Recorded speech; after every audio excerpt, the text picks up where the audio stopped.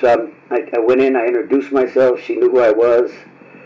She said, I'm really scared because these two guys over here are watching me and they're showing their penis to me. And I said, well, did you call your sergeant? And the sergeant came and talked to them and they did nothing. So I said, well, I'm going to take a shower, I'll be back out. I took the shower and in the middle of the shower I hear the screams. Ran out of the shower and I looked in and one was holding her down, the other one had ripped her clothes, was fondling her breast. And I just went in and extended round 10. And I proceeded to beat him with the phone handle. You end up in Corcoran prison, yeah. And we've done our research on this. In Corcoran, at that time, it was featured in 60 Minutes because the guards were having gladiator fights, pitting off to the prisoners. Come on. And if the prisoners refused to fight, they just shot them dead. Who do you want fighting if you're a guard? The money's on you. I fought anybody and everybody. You don't want to get shot. You want to win. But who's going to fuck with you? I did it twice. And then Lieutenant Riggs said, no. I want you to be my clerk in the office. But I watched. In every cell block, they have red buckets full of sand. And they hang them in the tiers, on the upper tier. And what they do is, before they kill you, they give you that warning shot that goes into the red one. And when the sand falls, the next one's going into you. Okay. We hit him about a week earlier. I had him hit. Yeah. And unfortunately, he survived. He was behind the gate. I go, motherfucker, you're a piece of shit. How could you touch a girl, let alone cut her arms off? She got $1 million. And he was rolling a cigarette, a bugler cigarette. And he looked up to me and said, yeah, but the bitch can't count it. Oh my God. Is that insane? And I went through the turnstile. They had turnstiles at CMC. And when I went through the turnstile, he hit me in the back of the head. And the other one stabbed me in the neck. And I fought there on a daily. Because people would say, hey, that's the guy that's boxing from 18th Street. So they didn't know, they had to get permission to fight me. That's where I brought in all the celebrities and started promoting fights from prison. So, and not just that, we go into the fact that that's when I started representing the athletes. Why did he bury a bus full of farm workers? He didn't want to pay them. So did they just die? Yeah, they died. They all died. Too many of these guys. No, but they're all in my life. There's too many. They're all my friends. We've done our... Oh, you're looking at me like, where's the door?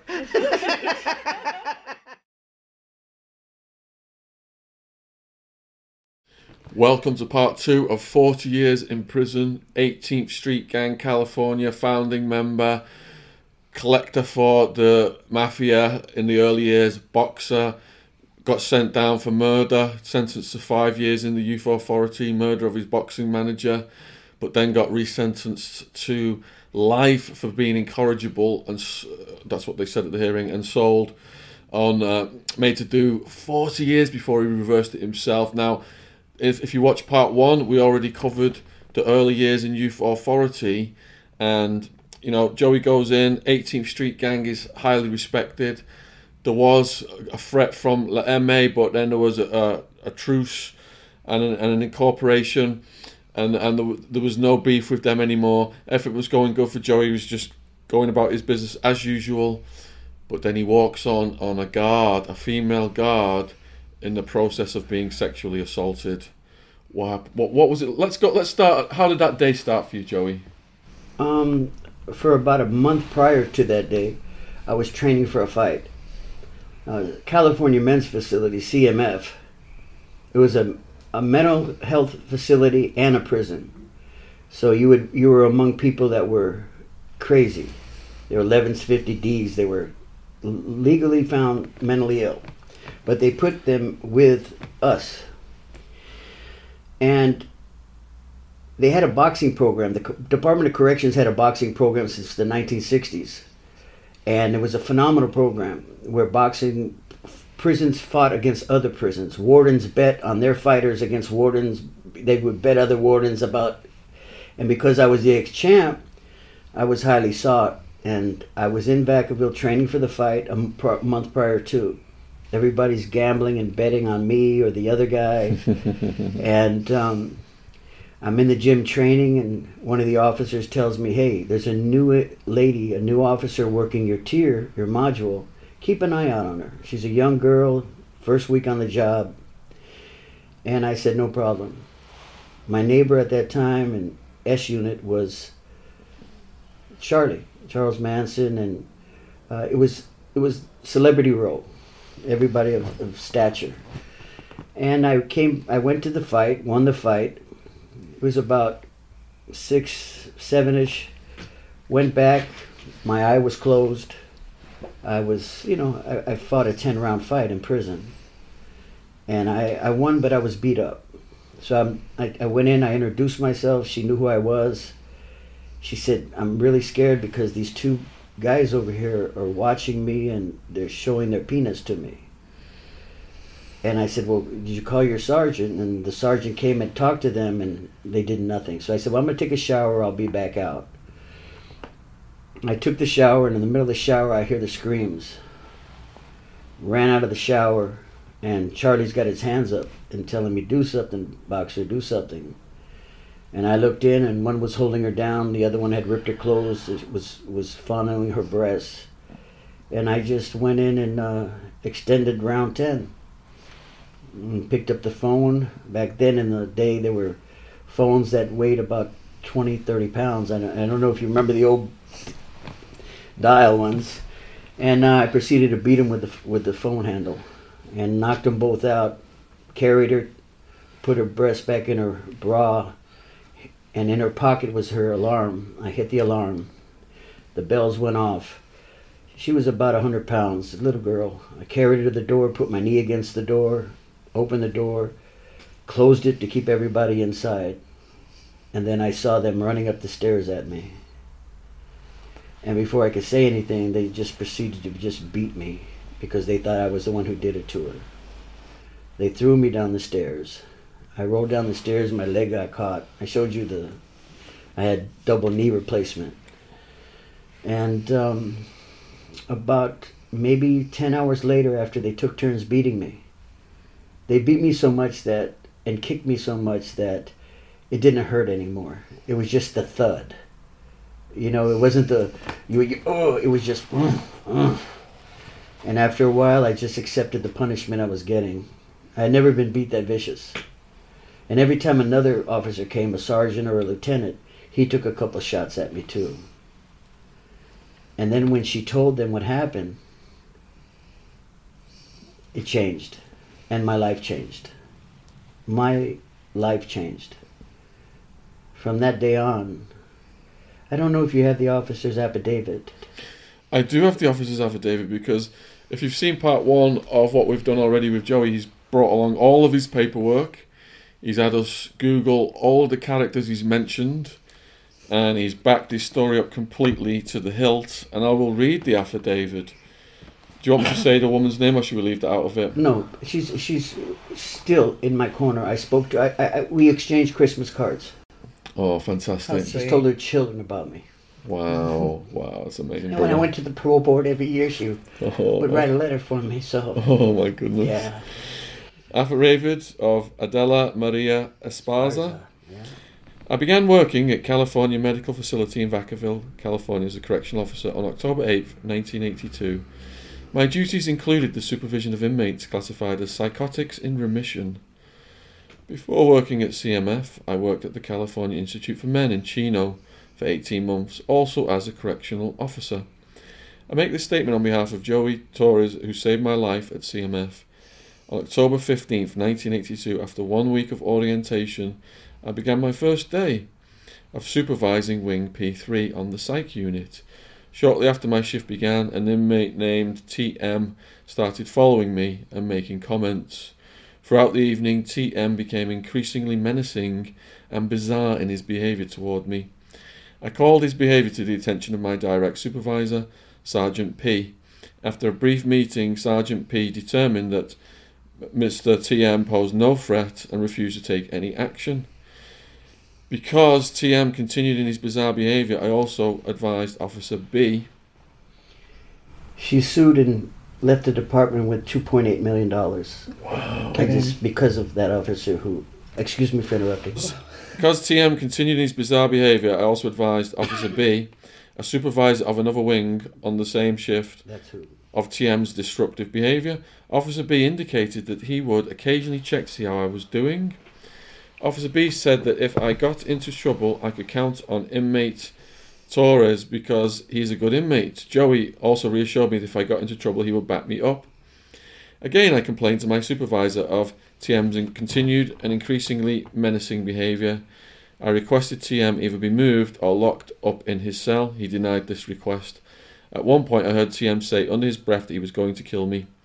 As I began to direct all inmates back into their cells at lock-up time through a pass window, I looked up, and the next thing I knew, TM punched me in the face with such force that my teeth were loosened.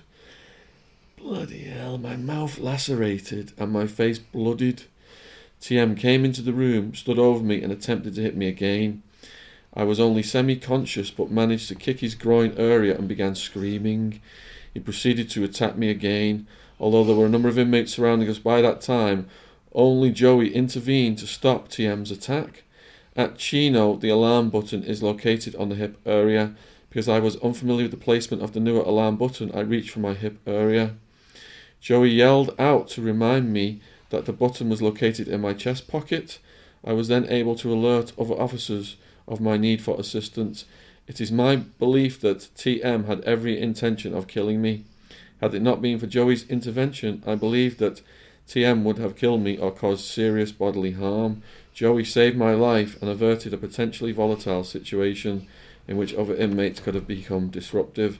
That evening, I reported the events to Officer EM. She assured me that Joey would get recognition in his file for saving an officer's life. It was not until earlier this year that I became aware that a report of this incident was not placed in his file. That's when they put the blade in my head. Oh my God. I did nothing to identify him or highlight his actions, as I did not want to endanger his safety with the population. Recently, I learned that Joey was severely beaten by TM, and as a result of his beating, there was a steel plate in his head. His attempt at saving my life put his own life in jeopardy, and he had to be transferred out of the prison to Nevada. If called as a witness, I completely testify to the truth of the statement. Executed 28th of November 1989, San Francisco, California. Wow. So, all right. So you got the guys off her, and then the guards beat the crap out of you. You said it was for like 10 hours they were beating you.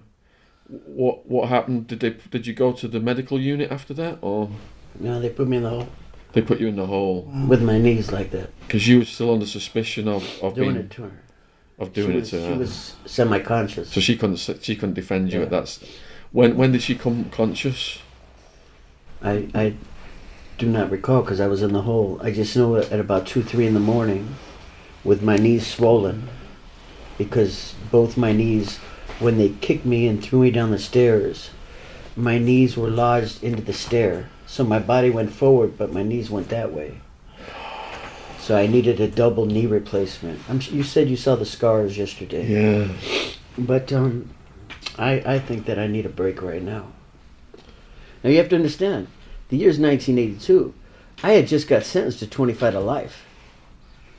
Remember, 82 is when they sent me back, found me incorrigible. They sent me to Vacaville in the mental health unit because they said I had organic brain syndrome from boxing. But there was nothing wrong with me. But they said if I stood in that program and did well, that I could get out early. They were trying to say because of my violence that it was a mental problem. They didn't at that time know the breakdown in the 80s about the gang sanctions, etc., etc. So they sent me to CMC. And I fought on a weekly. Hey, that's the punk that saved the officer. And I would tell the administration, but she didn't submit that. Did you see when she submitted it? What year? Was it yet later? 86. I don't know what year. I've gone to a different section. She submitted it in 86 after she found out I was almost killed. Okay. Because they tried to say I was hit because of drugs and debts. But I demanded an investigation. I filed a writ of habeas corpus in the court demanding an investigation. But I want you to understand it. It means a lot for me to you to understand it. Because yes, I was that guy. But once I saved her life, and I told you this and it sounds so bizarre, but the greatest thing that happened in my life was her being assaulted. Joey, can we go back to you recovering? You're in the hole. You've been beaten up for 10 hours. Hole for? What happens after the hole? I'll tell you. Let's go. Let's go. Yeah. Mm-hmm. Okay. Let's make it happen, Captain. Take us to what happens at the end of that night then, after you got beat up for 10 hours. They put me in the hole. I stood in the hole until they found out I was the one who saved her. I spoke to the warden. I spoke to the investigators. They apologized. They gave me They sent me to the outside hospital to get my legs taken care of. I stood in the infirmary for about 2 months because I needed a double knee replacement. And then they came to me and said, because of what you did, and because we know that the inmates want you, we're going to put you in the hole. I said, no, I refuse to go to the hole. I refuse protective custody. I'm not a rat. I'm not a child molester. I'm a grown-ass man. And if I have to pay the price for saving the life of an officer, then I'll die on the main line. And, wow, here I go again. I'm sorry. No, you're fine, Joey. You're I'm fine. sorry. It's okay to get emotional. You know, you've never told your story before. You're reliving these things. Yeah. And So where did they house you after the hole? They sent me, I spent a year in the hole. And in A year. A year in the hole. And I'm talking the hole. I'm talking where you don't come out. What was the conditions? Forget about it. Forget about it. Forget about it. If they missed feeding you for a day, they apologized. Showers every 2 weeks. Madness. All you heard was people screaming in there, playing chess from one cell to the other with moves. L4, X6, and the other guy down the... You remember that? Yeah. And all night, and I was like, wow, I can't take this. And then I said no. I said, I filed a writ. I filed an appeal. And I said, I'm in here for something that I did. They sent me to Central Men's Colony, CMC East, in San Luis Obispo, California. And I fought there on a daily because people would say, hey, that's the guy but that's boxer from 18th Street. So they didn't know, they had to get permission to fight me. But my homie stood up for me. Lyle Hood is I want to mention him tonight when we speak with Michael, was there. And he instructed the white boys from the brand that I was off limits. And Rick Stevens from Tower of Power, who was the shot caller for the BGF, the Black Gorilla family, also said to me in private, that could have been my daughter. So I was cool, but I had to fight the riffraff. Is this the Tower Power, the song? Yeah, the song. Tell Jen about the song. You're still a young man? Oh, it's one of the greatest songs of all time. Oh, you've heard it. You just don't know. I don't know. No. And he was in prison for me. He was a very well-known singer. If you YouTube Rick Stevens, he was the founder of the Tower of Power band. Cut the Cake. Just songs go on and on. But I was secured by the mob. Do you understand? There was a man named Big D, Donald Garcia. He was a shot caller for the MA. And Rick was a shot caller for the BGF. Lyle Hood was with the Aryan Brotherhood. So I had no problem. They all said they knew this, you did right. But you're going to have to deal with what you have to deal with. So one day in 1986, coming back from the gym, working out, getting ready for a fight against another prison. I'm still fighting. You have to understand, I'm 26 at the time. And I was supposed to get out the year before. Instead, I'm resentenced to life again. And then this happens. It was a clusterfuck. It was like God was mad at me. And I went through the turnstile. They had turnstiles at CMC. And when I went through the turnstile, there was a man behind me and another man here. And when you're at the gym and you're doing curls, the curling bar, they said they had it on video. He put it down his pants and when I went through the turnstile, he hit me in the back of the head. While the other guy, it was a double, make sure I died. And the other one stabbed me in the neck. And I was back in the hole. Now I'm in the hole, and now the investigation says I'm in the hole for drugs and gambling. But they don't understand that I'm in the hole because I saved the life of an officer. Remember, she still has it. She thought the next guy put it in my file. She thought her superiors. Remember, in 1986, there's no internet. It's all handwritten reports. There's no typing of any sort. And that's when I'm in the hole from 86 to 87 again. And that's when my comrades in there said, man, OG, you need to put word out. So that's when I filed my first writ of habeas corpus to the San Luis Obispo court saying my life was put in danger and I was assaulted based on the fact I saved the life of a correctional officer who was being raped. The court granted the appeal, launched an investigation. When that transpired, that's when what you read, her affidavit. Can we just go back to the assault again? So did they leave you for dead? Yes. And how did you regroup from that? Well, I was taken to the hospital because I was in a coma. And I needed... It's alright, brother. It's all right, brother. I needed a plate in my head. And I didn't know what a plate in the head was at the time. Yeah. And the neck had launched my vocal cords, so I've always had to talk. I never talked the way I talk usually, ever since they hit me with a welding rod, and it went through the vocal cord, and I took it out of my neck, and I fought them. What? And then all I know is I went out. What? Yeah, that was crazy. You blacked out. I blacked out, and I woke up a week later in the hospital in San Luis Obispo, and now everybody was my friend because I was assaulted, but they said I was assaulted because of drug deals, and I tried to explain to them I wasn't. So I was put back, after I was mended and a plate put in my head, I was back in the hole again. So did you have to go through a series of operations? No, they did one. Just one? The skull was fractured and they put a plate in my head. And I went for speech therapy for the neck while in prison because I had a roughness to my voice. How long were you in hospital for? 3 weeks. That's not long enough. Yeah, but they don't care because you're an inmate. And then what was really, to add insult to injury, and I say it to this day, the doctor ordered morphine and oxycodone. And when I got to prison, they gave me aspirin. What? And this is the day after this traumatic, because they don't want you high. So while in the hole, that's when I filed the appeal. And I stipulated in the appeal what transpired.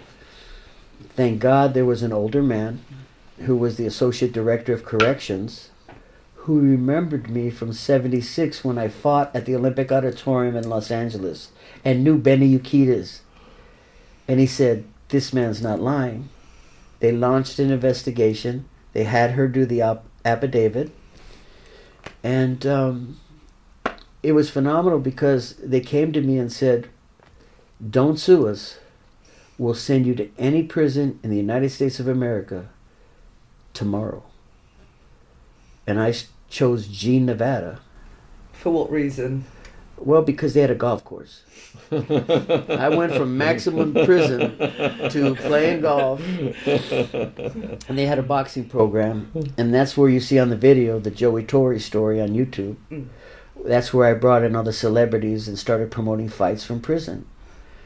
So, and not just that, we go into the fact that that's when I started representing the athletes and working on my AA and my BA.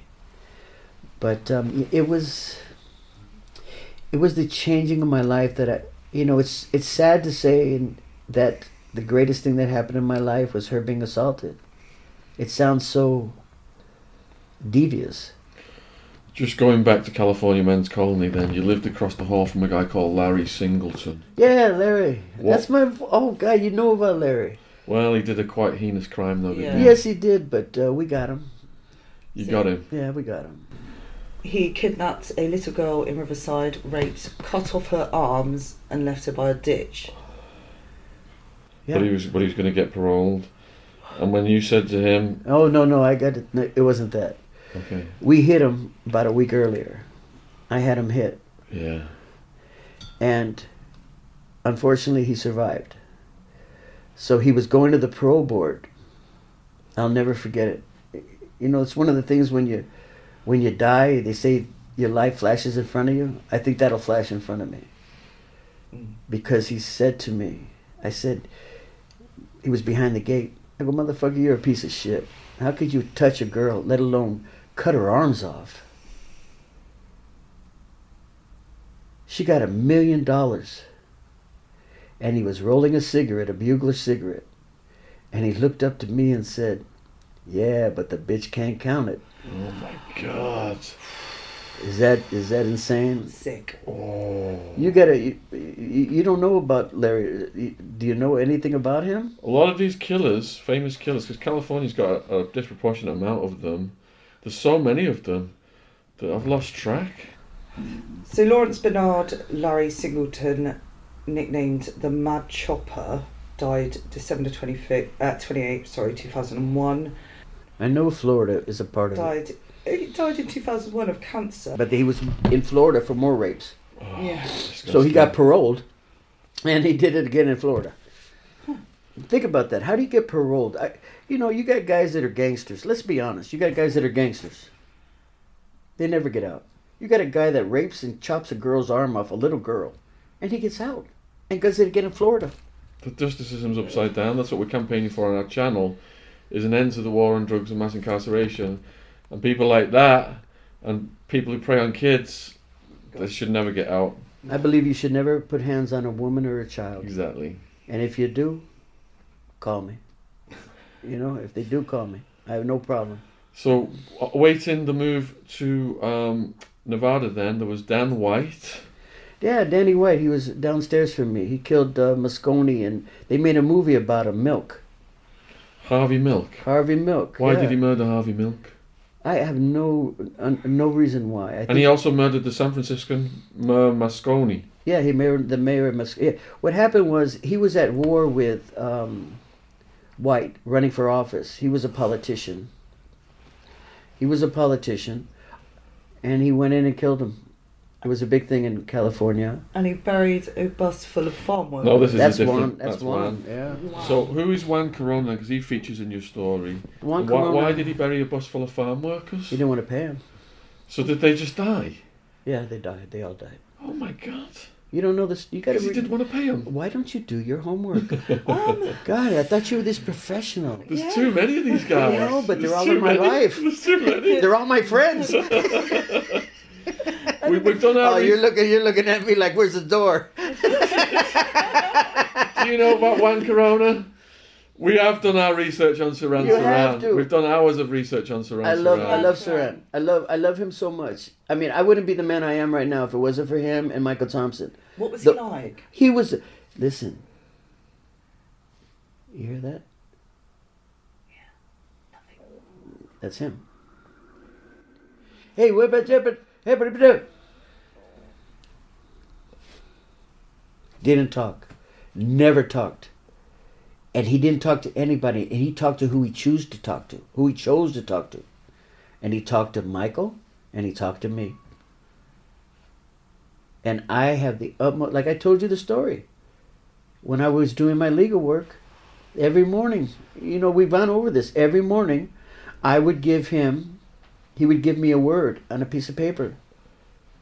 And then the next morning at breakfast, he would say, okay, give me 3 things that you do reciprocal.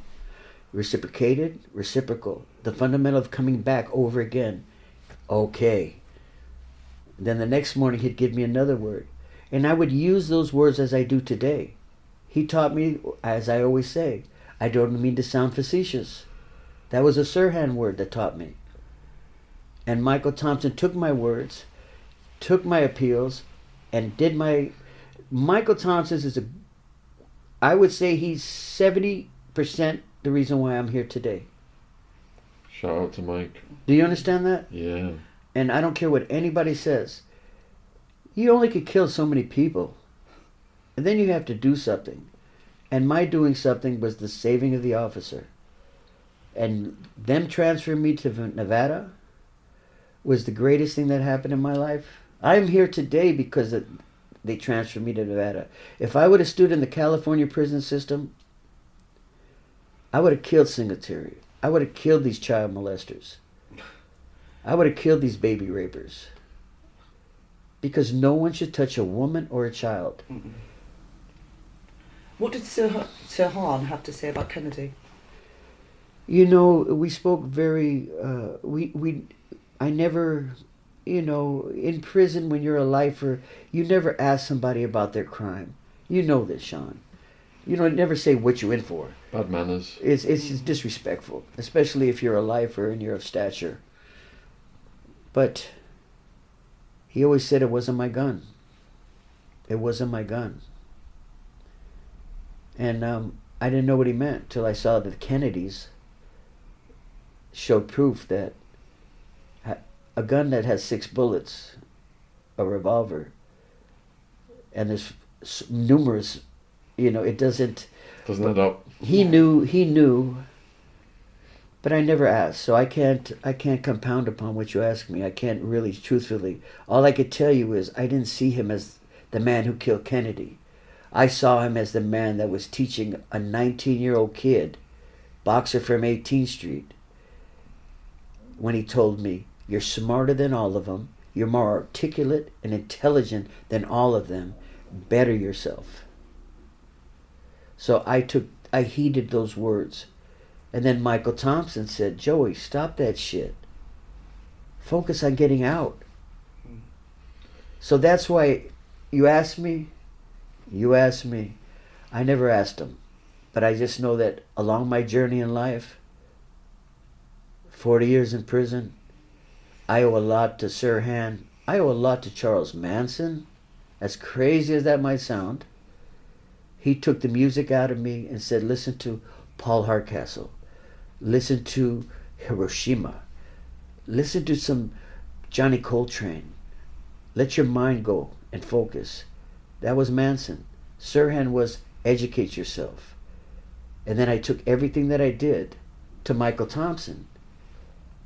And because he had this beautiful thing in his room, in his cell, that printed words, and he took what I did and he formulated it, and I was able to get out because of that.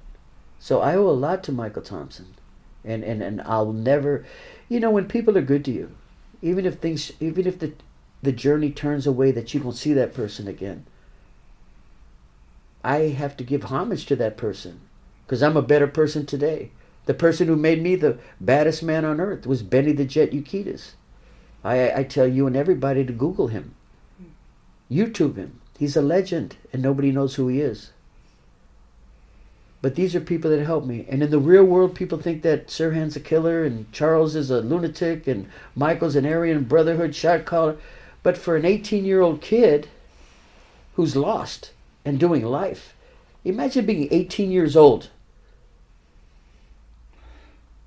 and you're not going to the pro board. The year is 1980 and you're not going to the pro board till 2023. They're not even going to talk to you till then. What do? I chose to be a beast. And the day that officer screamed, the beast left me. So you were receiving mail and visits from Terry, another old friend who said he decided to marry for conjugal visits. I married 6 times in prison just for conjugal visits. I mean, what was that like? A conjugal visit? She means talk like us through it. do you have to go to a special room? a How's it? Is there a bed? How's it? I think every woman would like to be with a man that hasn't been with a woman for 40 years. I married just for drugs. I married women that, because I, at that time in 1986, I was Dear Rock and Roll Gangster. I was Teen Angel magazine, Orly's Lowrider magazine. I was the artist. So I did a wanted poster, wanted, someone sincere, blah, blah, blah, and I had a full page. And I would get bags of mail from women all over the country. And so they'd visit me, they'd take care of me, and then I would tell them what I needed them to do. And that was bring me drugs, send me packages, and I'll make you rich. So you had quite a lot of fan mail. Yes. How did you pick who was suitable? Well, you know, if you're a hustler and a player, you know the ones that are vulnerable. You know, I hate to be crude like this, but, you know, if a woman says that she'll do anything for you, well, then marry me and bring me an ounce of heroin. So that was what the conjugals transpired into. They send you out on Friday to a trailer outside of the prison, between the prison gates. You're there till Monday. She brings enough food for 3 days and bring me the drugs and let me go in and make some money, take care of the mob, give them their 20%, and then live the life that I led. And that's the reality that's happening all over the world. And now prisoners, they use the internet, don't they, and the right of prisoner kind of thing. And... Well, we lost our conjugal visits in California because of Tex Watson. Tex was the killer. It wasn't Charlie. Charlie was 25 miles away in Spawn Ranch in Simi Valley. You don't think he murdered... He didn't murder anybody. No? Oh, come on. People are so gullible, you know. It's like with me. People are so gullible. They believe what they want to believe. But if you do your homework and you Google it... Charlie was 25 miles away. What happened was Charlie was at the Spawn Ranch with his 10 flock of women, doing acid, orgies, and getting high. Tex came and said, I'm going to go kill Folger, I'm going to go kill Bianca. And Charlie told me, he said, go ahead, I don't give a fuck who you kill. I'm over here getting banged, my brains out and getting high. So Tex went over there, did all that helter-skelter shit, while Charlie was across the city. And when he got busted, he blamed it on Charlie. Yeah. But Charlie loved it because he was a recording artist that couldn't make it. He was a guitarist that sucked. He couldn't sell his songs. And when Bugliosi, the DA, signed on and went after Charlie, it was Vietnam War at that time. They needed something to take their mind away from it. To this day, you couldn't get busted for hearsay. If Sean was to tell you to kill that man over there, that's what happened. Sorry, Liam. No, but I'm giving you a, you know, and I wish that everybody knew about it. Charlie was just the right place at the right time, and he ate it up. Charlie couldn't kill. Imagine a 5 foot tall guy that weighs 100 pounds soaking wet and hasn't worked out a day in his life and out of his freaking mind. We all have a friend like that. Yeah. And couldn't bust a grape in a grape field. That was Charlie. Charlie didn't have a bad bone in his body. So that's why I would wish people would really understand Charles Manson had nothing to do with those murders. But he loved it, and he took full responsibility, and he played it off like he should get the Academy Award of all time. They should award him an Academy Award. Every time. Manson, interview. Joey. Showtime. Wow. That was Charlie. You know, that was Charlie. You know, when I would do his mail, and I remember so much that all his mail came from England. That's what's so bizarre about it. And he said, they got a motorcycle gang of me in England. And I was like, wow. But yeah, no, Charlie is, and Tex is the beast. See, Tex, another killer could look another killer. Tex is a killer. Charles is a clown. A clown. He wanted so much attention. They could have said you killed 90. Okay. He loved it. He loved it. He loved it. He became a celebrity in prison, and he loved it, and he died to it because he couldn't be anything on the street. But Tex fucked our family visits off, and the lifers wanted to kill him. How did he do that? He had numerous children in prison, numerous, with conjugal visits, and they were being raised under the state payroll because his wife didn't work. So every kid he had, the state had to pay for. So the Folgers, you drink Folgers coffee, the Folgers family went after him. And they went to all the lifers in prison in California and took our family visits away from us. Wow. But if you weren't a lifer, you could get a family visit. But they took all the family visits from lifers just because of Tex Watson. Does that answer your question? Yeah, Yes. but there's a little bit more to that, isn't there? Because Tex Watson, didn't he start like a religious... Oh, he's a Christian. He's a minister. And he became a minister, and then he got married, and he started... Yeah. That's how that began, didn't it? This As he sold drugs on the yard. He was a minister when it served him well. Praise God and shoot this heroin. So he was manipulative. Oh, he's a master. Every time I'd see him on the cell block, I'd see him on the tier. I'd say, you piece of shit. Fuck you, bitch. What? I used to tell him, what, bitch? What? Yeah, go fucking down the hall.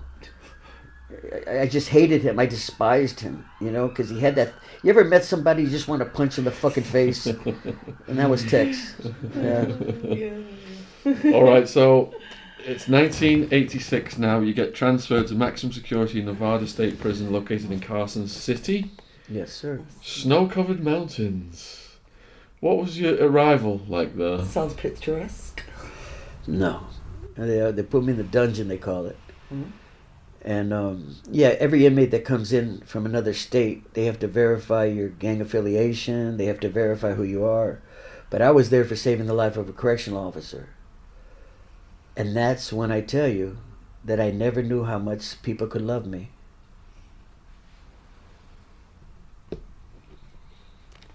I never knew. The guards treated me like a king. They remembered me from the boxing days, not as being boxer from 18th Street, not for being mobbed up. But hey, he saved a correctional officer. Hey, you want to use the phone a little bit longer? And I was like, wow.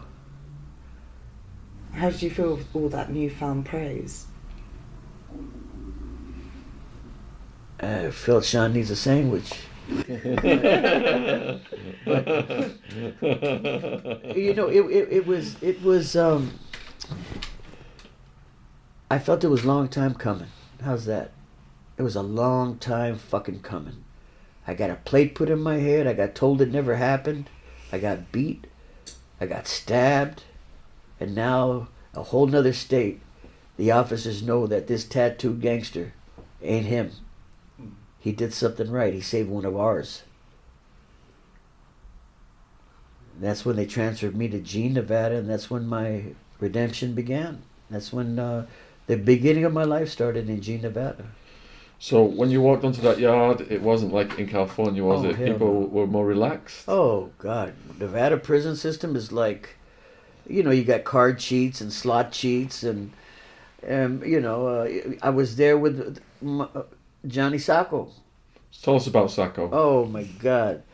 I had just seen him on 60 Minutes, and he smoked a cigar that, oh, my, like, I've never seen a cigar that big. I didn't even know how you could put it in your mouth.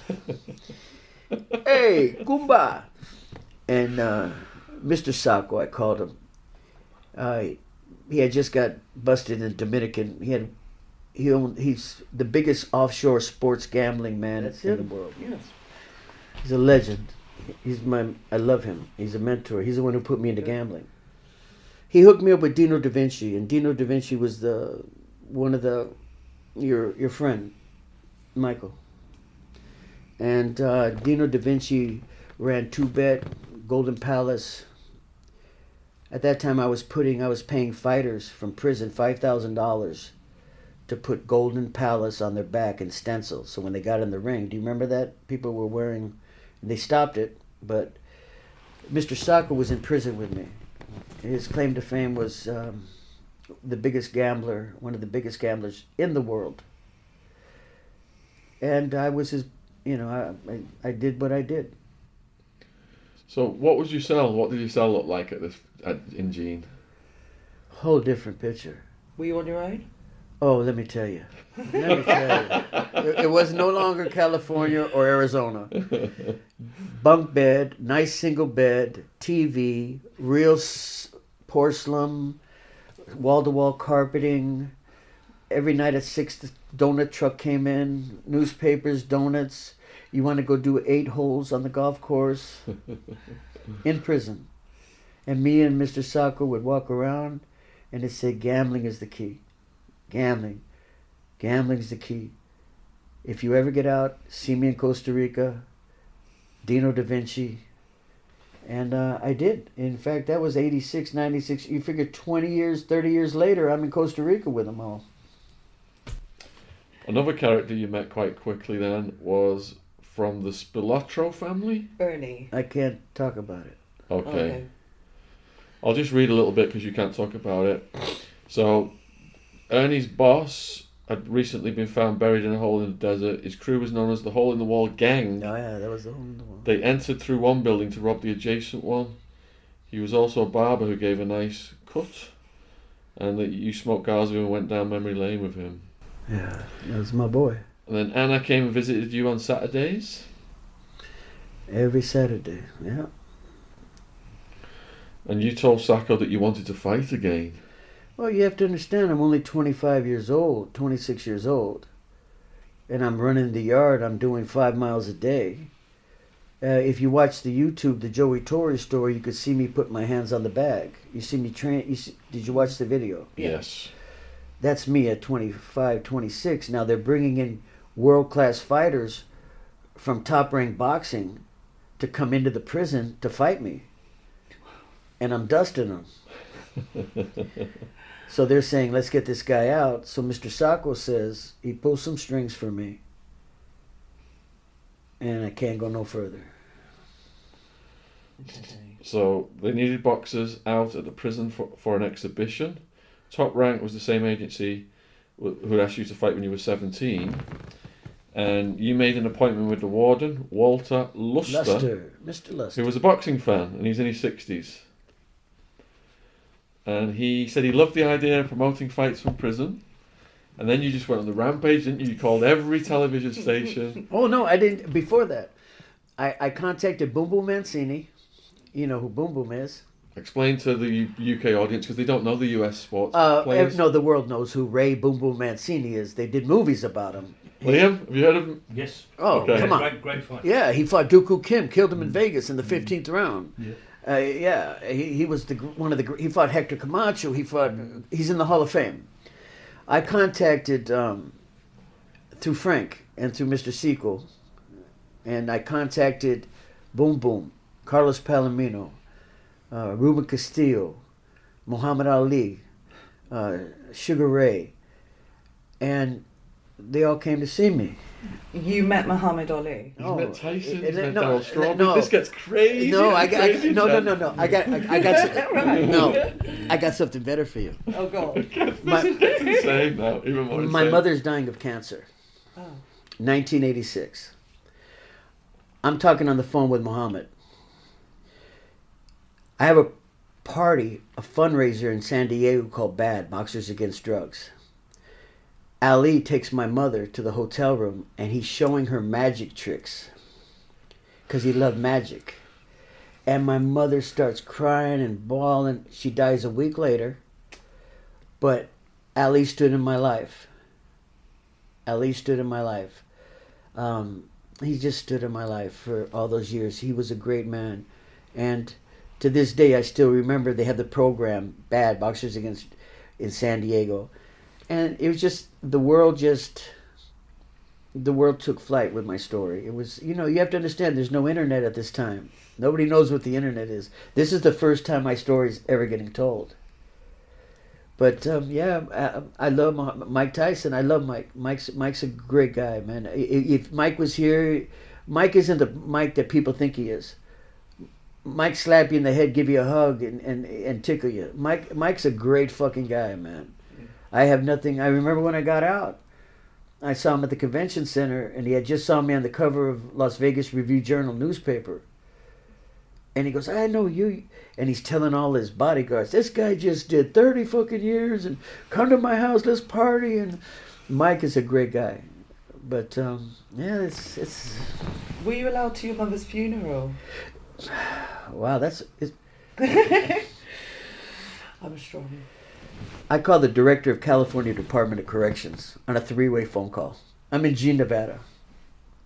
They tell me my mother's dying. She needs a bone marrow transplant. She says no. I called the director of corrections, Jim Gomez. I said, hey, listen, I'm Joey Torres, the ex-champ. My mother's dying. I'd like to go see her. But I'm 3-waying on the phone with Carlos Palomino. He goes, you're an inmate? I go, yes, Charlie 47554. And then Carlos says, Mr. I met you at a marathon. I'm Carlos. Oh, Carlos, okay, champ. Inmate, hang up. And I hung up. I keep calling Carlos. It's busy, it's busy. I'm like, what the fuck? I finally get through. He says, hey, they're taking you out tomorrow morning. You're going back to Los Angeles. They're going to free you for a day. It's never happened in the history of corrections. I went to the hospital. The security guards come up and say, hey, there's an inmate here. I go, oh, no, don't worry, I got him. I was the inmate. And I signed my mother to take her off life support. And I went back to the prison, Chino, turned myself in, and they returned me to Nevada. Wow. I was the first convicted murderer, because in the penal code it says no convicted murderer will be released into society. Wow, that's something isn't that something? Sounds good, isn't she? Yeah. But yeah, that's but I owe that to Carlos, because at the time my agent was Steven Schiffman from Chewy Nougat. He represented Michael Jackson. He's the guy who did all the little teddy bears for the monkeys that Michael had. Michael Jackson's monkey. Yeah, what they did was they took his monkey Bubbles, and then Bubbles, but Yeah. in the U.S., Chewy Nougat, Steven Schiffman, he made a collection of teddy bears, had Michael Jackson's permission, and made millions. But he was my agent. He was representing me, trying to get me out, trying to help me get back in the ring, and he paid. I had to pay double time for the officers. 2 officers were 2 behind me. So I had to pay, I think it came out to like maybe $16,000. They'll release you on a temporary TCX, temporary community leave, that you have to pay for the officers that are taking you there. And 99% of the time, inmates can't afford it. But I was able to. And thank God I gave my mother a kiss, took her off life support, drank a bottle of tequila, and went back to prison to do another 30 years. And my father, they let me out for my father who died later. It was around this time you called Darryl Strawberry. Do you know who Darryl Strawberry is? No. Okay. Right fielder for the New York Mets, fucked up the greatest baseball career in history doing crack cocaine. He was the living legend of New York City. Dwight Gooden, Darryl Strawberry. MVP. Yeah, I knew Darryl and his brother Ronnie and Eric Davis and Royce Clayton, and these were kids that grew up in the city that became some of the greatest baseball players. And I decided, because I had bad, hey, let me get some of my friends that I grew up with. So I contacted Darryl. What I did was, did you watch the video, the Joey Torres story on YouTube? Yes. Did you see that girl that said, he changed my life, I saw what a man could do in prison? Well, she's walking with that fat guy. Well, that fat guy is John Nadell, the editor of the Associated Press, who contacted me to save his daughter to get off drugs. She was into meth, wasn't she? Meth, like crazy. Well, John Nadell gave me the phone number for Eric Davis and Darryl Strawberry. And that's how my claim to fame began. Because Darryl Strawberry told Deion Sanders, who told Paul Molitor, so now I had the top athletes in the world coming to the prison to see me and asking me to represent them. I told them, if I can make you $1 million, if you can make me $1 million, make it. But do I have to deal with your agent? No, my agent only deals with my contractual agreement with the Major League Baseball. So then I started contacting Mercedes-Benz. You're a player. You're playing in Cincinnati. Eric Davis. Mercedes-Benz will give you and your wife 2 Mercedes, give you $250,000 a year to promote Mercedes. I'd get my finder's fee, $5,000, $10,000, and then I'd move on to do the next deal. Baseball card deals, memorabilia deals. And it got to the point where I needed to find places to put the money because I was making so much money in prison. And that's when I started bad. And that's when I started reaching out to the children and going, at that time, again, let me reiterate, there was no internet. But I would go live from the warden's office, Walter Luster, via whatever they did, cam or I don't know, I'm illiterate when it comes to technology. And I'd be sitting in front of 150 black kids in Harlem PS 29, and they're asking me questions about prison. And that's when my life changed. That's when it changed. Hope you're enjoying this podcast. There's a word from our sponsor, Rocket Money. The other day, I had to cancel 3 Amazon Prime memberships. I had a personal on the UK Amazon, US Amazon, company account, US Amazon, UK Amazon. Do you understand how hard it is to cancel these bloody things? That's why Rocket Money makes these things so much easier, formerly known as Truebill. The app shows all your subscriptions in one place and cancels what you don't want for you. Rocket Money can even find subscriptions you didn't know you were paying for. Just like with me, with my 4 Amazon Prime memberships, you may find out you've been at least double charged for a subscription. To cancel a subscription, all you've got to do is press cancel and Rocket Money takes care of the rest. Get rid of useless subscriptions with Rocket Money now. Go to rocketmoney.com/Sean, SHAUN. Seriously, it could save you hundreds per year.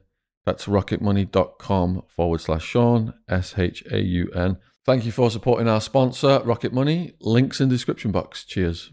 So Joey, you started to get a line on baseball cards. How did that work? Jim Pasco, who owned Classic Baseball Cards, he was a big fan of mine because of Darryl Strawberry. I became, because of Darryl Strawberry and Eric Davis and Deion Sanders and Emmitt Smith, I became the person you contacted to get a hold of the person you needed to get to. Because you have to understand, when you're a baseball,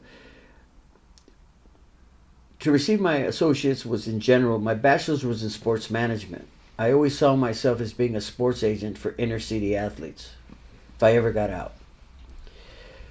So contacting Eric Davis and Darryl Strawberry, they put me in a position to contact other athletes. And then I realized they needed endorsements, because when you get to that level, when you're making a $100 million contract, but they want more. But the agent doesn't do it because the agent's negotiating with the baseball team. It's like Rooney playing for Manchester United and he's getting X amount of dollars, but hey, Joey comes along and says, hey, Mr. Rooney, I could get you to go over here with the baseball card company and make you another $100 million. So what I would do was, well, it's just to put it in a way that across over here you would understand. I would contact, I'd have permission from Eric Davis. I would call Jim Pasco from Classic Cars, also known as SCRB Scoreboard. They had just gone on the market. They had just started trading. And I would say, hey, Mr. Pasco, I'm Joey Torres. I represent Darryl Strawberry, Emmitt Smith, and I'd give him the lineage of who I represented. But hey, aren't you the guy in prison? I go, you got a problem with that? Aren't you that gangster? You got a problem with that? I'm talking business. I would love to have Eric. I would love to have Darryl. So we would negotiate a deal, and then I would turn it over for permission from the players and receive my finder's fee. I would negotiate deals for Darryl and Eric to go to Japan for a home run derby, airfare, etc., finder's fee. Is that where you're asking? Yes. You had a relationship with Reebok?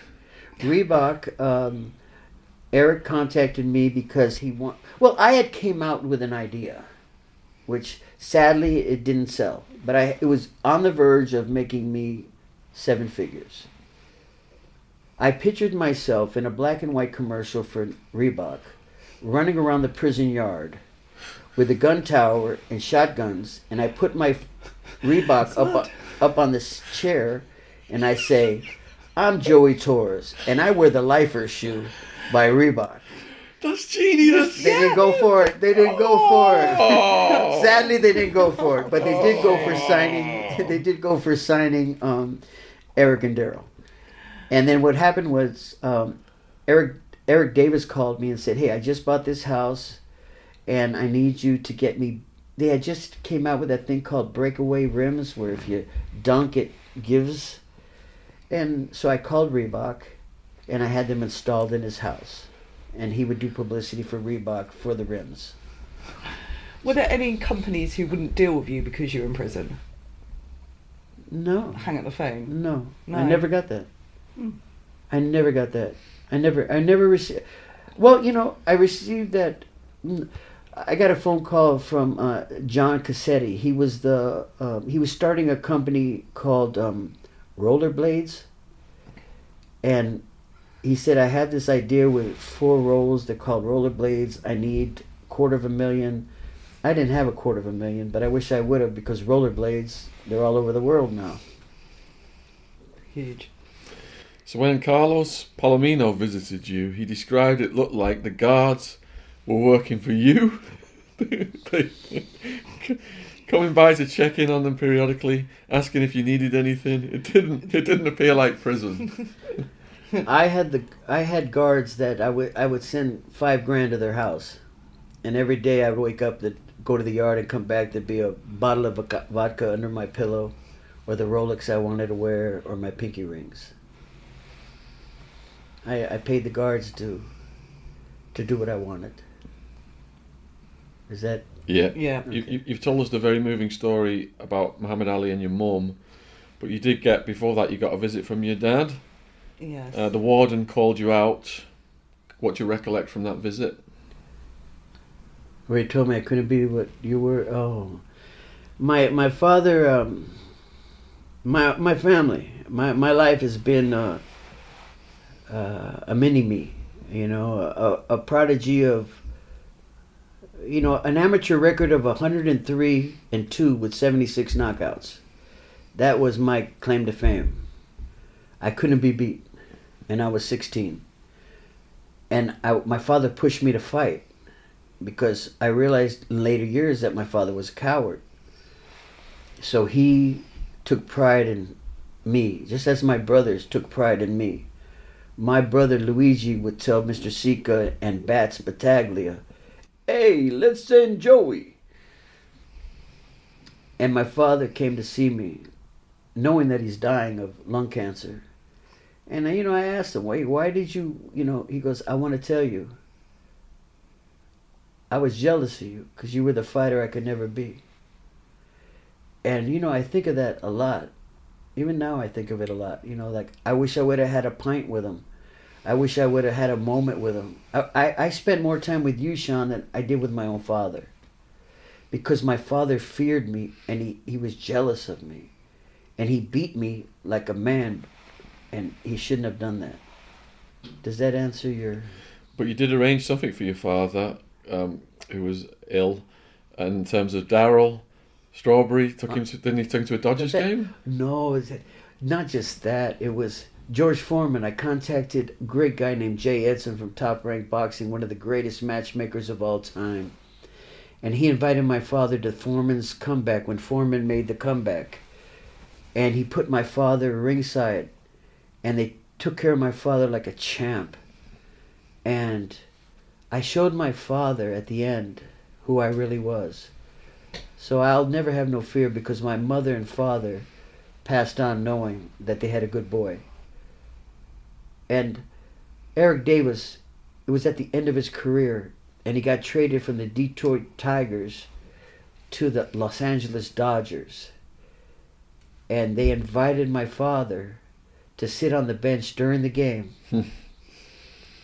And that just totally blew my father's mind. Oh. I ended up at the end of my mother and father's life giving to them more than they gave to me. Oh.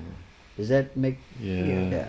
Were your parents together till the end? My parents were married 57 years.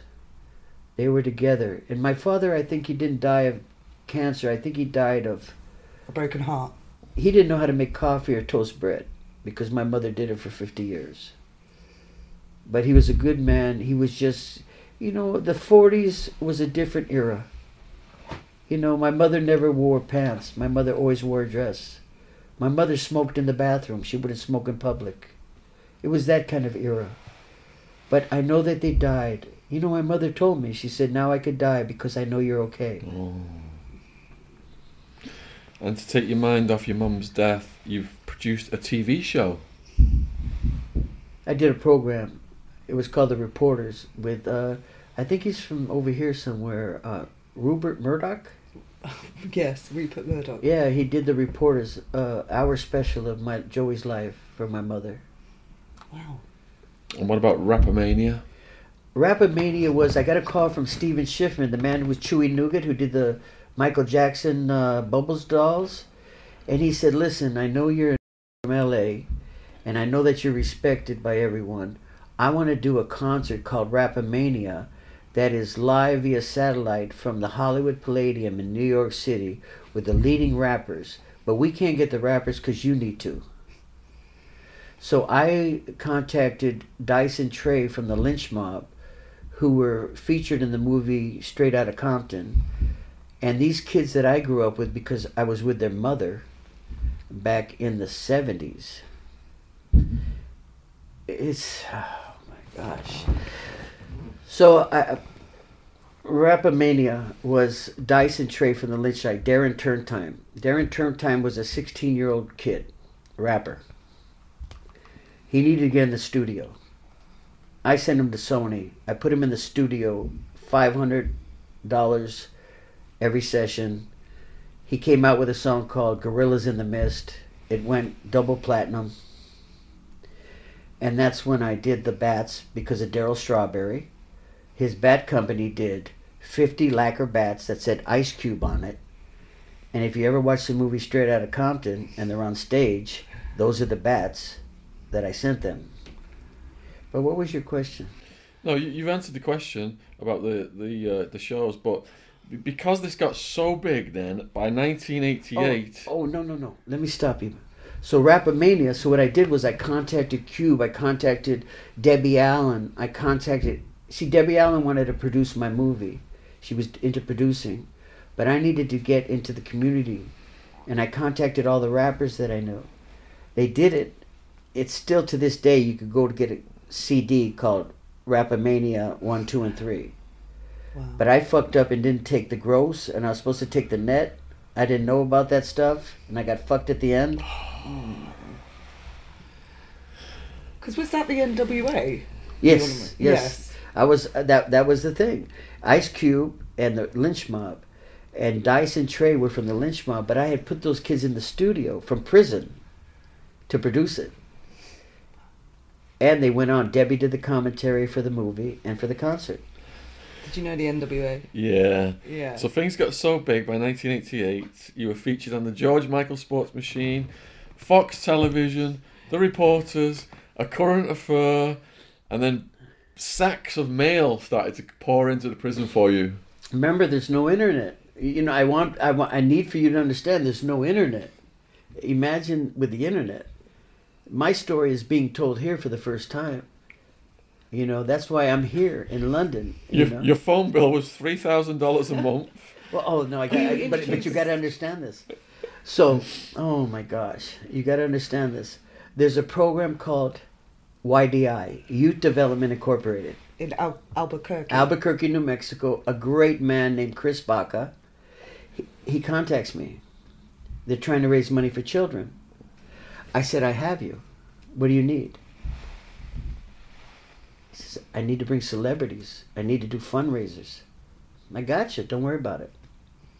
I brought in Emmett Smith, Carlos Palomino, Darryl Strawberry, Jeff Bagwell. I brought in 15 of the leading #1 athletes at that time.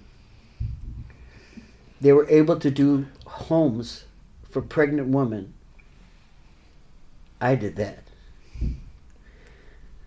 Wow.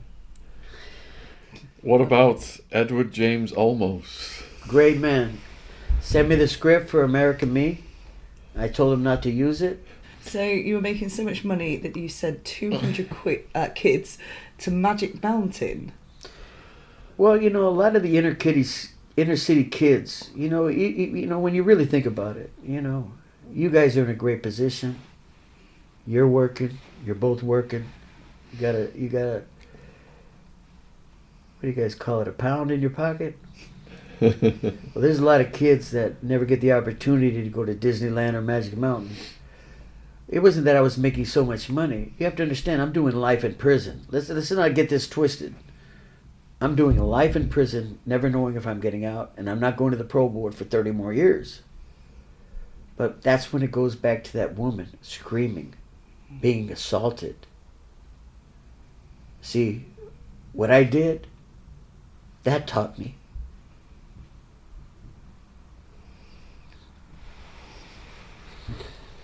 It just, all right, go ahead. So did you go over to the state pen in Santa Fe? Yeah. So you did a transfer, was it? What happened was I was in Nevada State Prison. Now you have to understand, I have bad going on. I'm representing athletes. But I wanted a conjugal visit. I needed to get laid. In a very, well, I'm just being honest, okay? Let's just be honest, okay? I'm doing life in prison.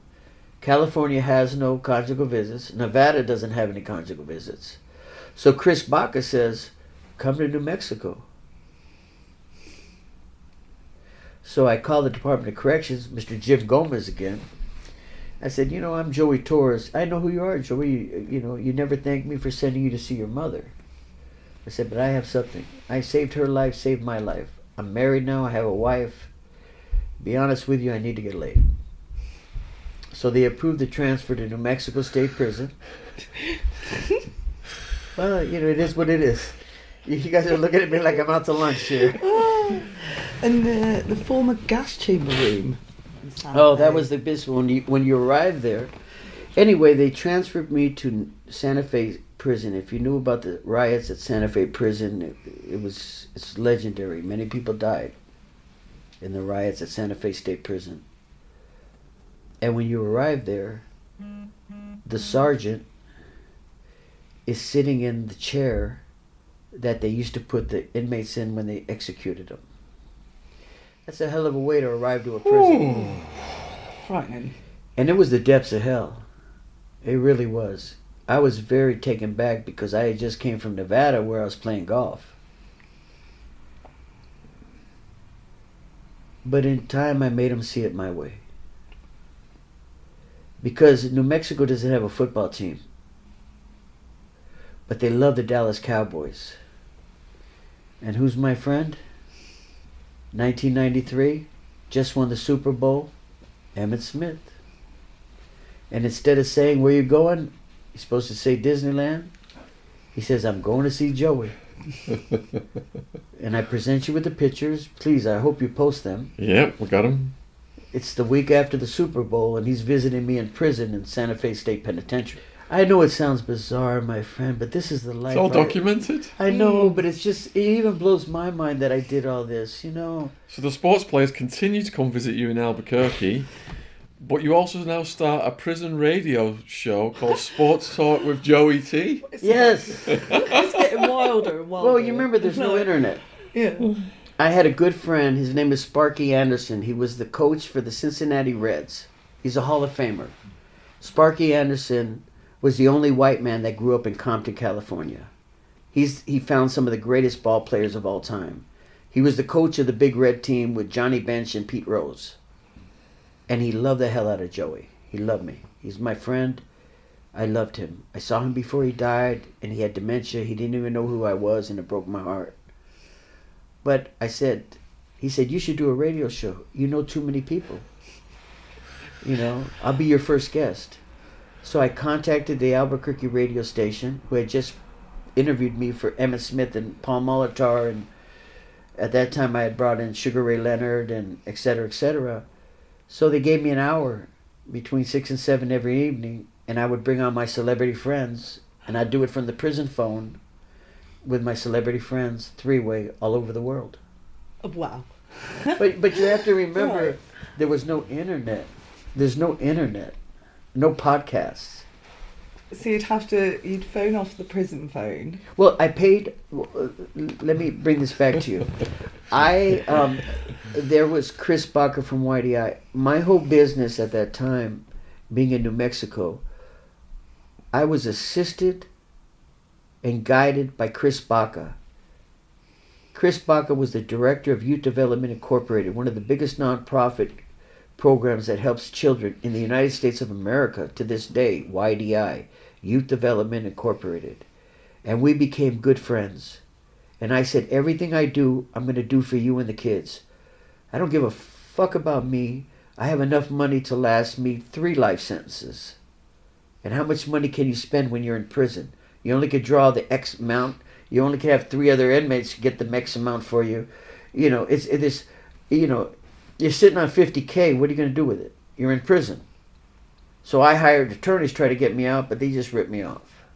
But that's a later story. So I did the podcast, or the radio show, and I would be in the warden's office. I paid a woman. There was Ron Chavez. He was the associate director of Chris Baca. And I paid his wife $500 a week. And I would call her, and she would 3-way me around the world. Yes, that was my... If it wasn't for her, nothing would have been done. So I paid her. Her sons wanted jerseys for Mehmet. I got her sons jerseys. They needed extra money to pay the rent. I paid the rent. They wanted to go on vacation. I paid the vacation. But I paid her from 7 in the morning to 7 in the evening. I would call her. I'd say, dial this number. The Omni Hotel, I need to speak with Superman. And the lady would laugh and connect me to Deion Sanders. Connect me to Barry Sanders. And I would say, hey, I need you to do my radio show. No problem. Does that answer? Was it a success? Yeah, but, it was what it was. When you're doing life in prison, when you're in life in prison, you're trying to fill the void. I read so much that, I read The Art of War 8 times. I read. My thing was reading biographies. Lee Iacocca. I would love to read. I became wanting to enhance my mind. It's following the stock market. When Jim Pasco says, we just signed Shaq, I loaded up on Scoreboard. I told all my friends to. And I made money off of that. So it's expanding your mind. You're not boxer from 18th Street no more. Oh yeah, you're still him. You can still whack a guy. But now you're the person that's making money. Now you're the mover and shaker. And you're in prison. And that was more mind-boggling than anything. When I'm sitting in the visiting room with the great Archie Moore, the greatest light heavyweight of boxing, is in the visiting room with me playing pool with the cops. That's mind-boggling. Mind-boggling. What's the story with the rap group Lynch Mob and the stolen hand grenades? I can't. The warden saw that you were... Lynch Mob. Oh yeah, the stolen hand grenades. You said you couldn't answer that one. It was the LA riots. It's I could answer it. Okay, go for it. I'm in prison in New Mexico. I'm doing the radio show. I'm bringing in Emmett Smith. Ali wants me to go with Shig but I don't want to deal with the Nation of Islam. I just don't. And I get a phone call from associates from the Lynch Mob saying, during the LA riots, they came up on hand grenades and weapons. They were stealing all the gun shops in LA during the LA riots. You remember the LA riots? Yeah, and the Korean snipers and all that. Yeah. And I can't say no more. Okay. All right, so the new warden sees what you're doing and he wants a piece of the action. And he calls you into his office. I can't say no more. Okay. All right. Well, anyway, you laid the law down with him, let's just say. Mm-hmm. And he didn't get his piece of the action. You seriously have to read my book, bro. If you don't read my book, I'm going to beat you up. I've already read it once. No, you read that bullshit. You didn't read mine. You then decided to return to California. What was that about? Well, I had a good friend. Rest in peace. The the mongoose, Archie Moore. He fought Kitty Turan over here across the pond. Remember that fight? Yeah. Archie Moore was the greatest light heavyweight that ever put on the gloves. And in his punchiness,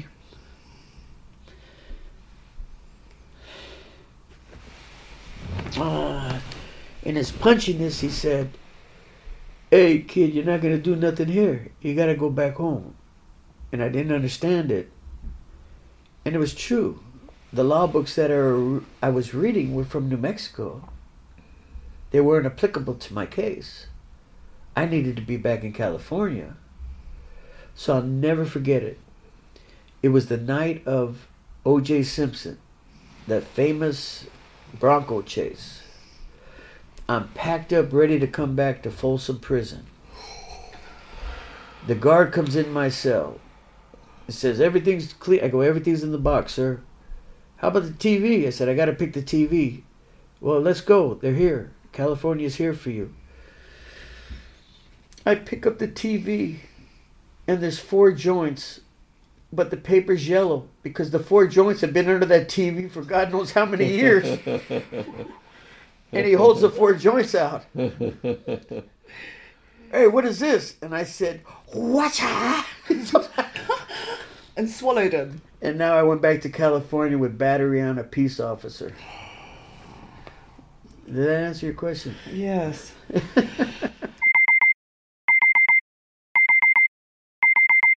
When we wake up in the morning, we get out of bed and we start our day with Coro Snacks. Coro is a healthy snacks brand focusing on bringing additive-free, natural ingredients to their customers with fair prices in bulk packaging. They have everything from nut butters to free from baking ingredients to cooking essentials and, of course, the snacks. And the energy balls are delicious. They're my favourite, the salted pistachio. Ooh. Can't wait to have this morning. Let's see what this one tastes like. Cheers. Cheers. So what makes Coro special in comparison to others? Their bulk packaging allow them to offer their customers high quality products at a fair price. For a 5% discount on Coro's products, use the code TRUECRIME with no space in between true and crime. The link to Coro's online shop is in the description box on YouTube. Thanks for supporting our sponsor. So arriving in California, describe what that was like. Wow. I mean, what I went from... Were you bracing to go from luxury to Come on. madness again? Come on. You know better than that. Don't lead me. You know it. Did you go into the It wasn't Sheriff Arapahoe. Sheriff Arpaio. Arpaio. Yeah, it wasn't... California prison system, you gotta... There's no more Rapamanias. There's no more Emmett Smiths. You're 23-hour lockdown.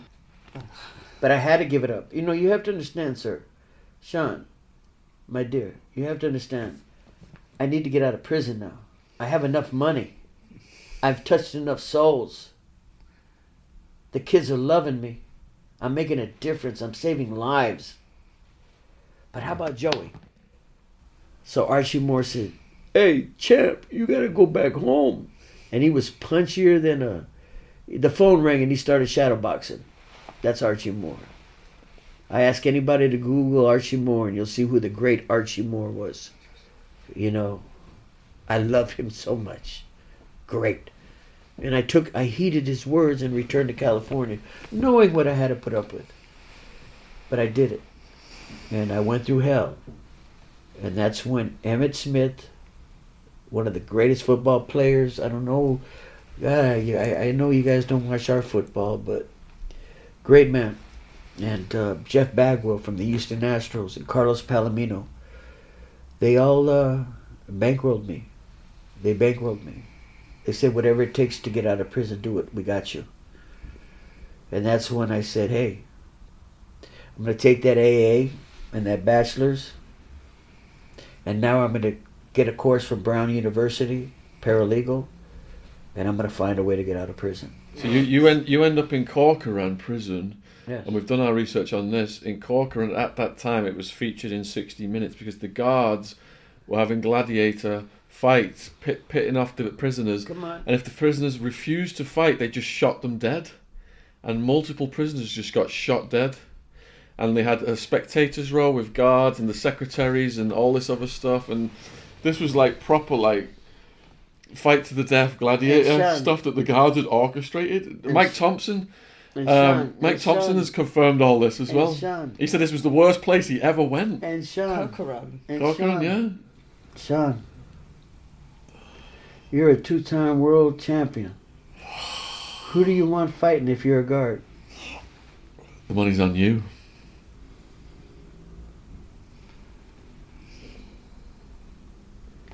I fought anybody and everybody. You don't want to get shot. You want to win. But who's going to fuck with you? I did it twice. And then Lieutenant Riggs said, no. I want you to be my clerk in the office. But I watched.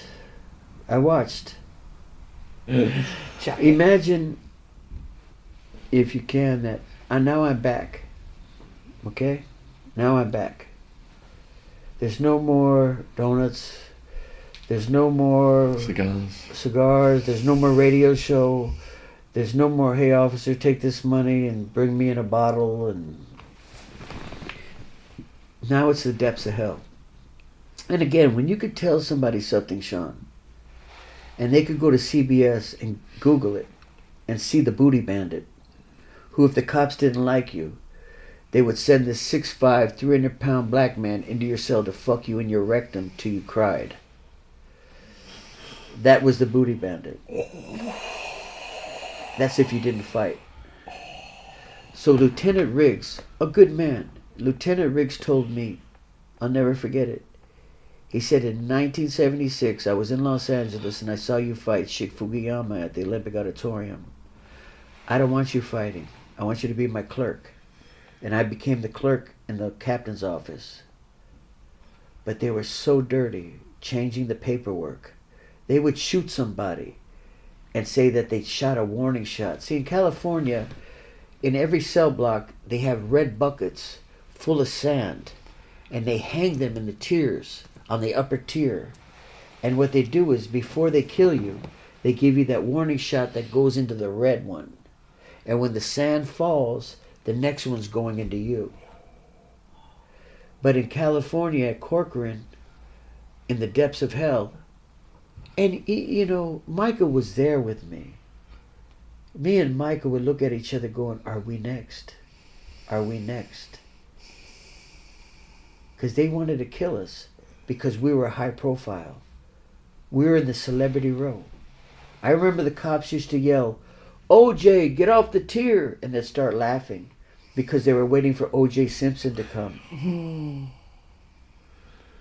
So when they would fight, it was a daily process. I'd see the beautiful woman coming off.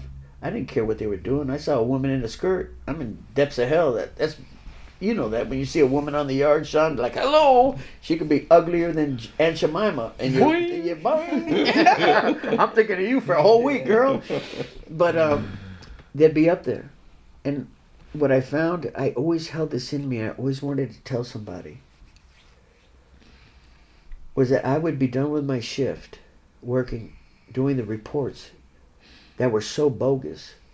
I would do incident reports. I was that clerk that did the incident reports because I do about 60, 80 words a minute. So I was the clerk. Projectile, shot him, spit, attacked the other inmate. And I would walk with Lieutenant Riggs alongside the ambulance, going about 3 miles an hour across the yard. And halfway across the yard, you would hear the bullet. And I would think to myself, why would they call the ambulance and why are we walking there before they even got shot? Because they anticipated they were going to kill somebody. That's another thing that'll go to my grave with me. That's another thing that'll go to my grave.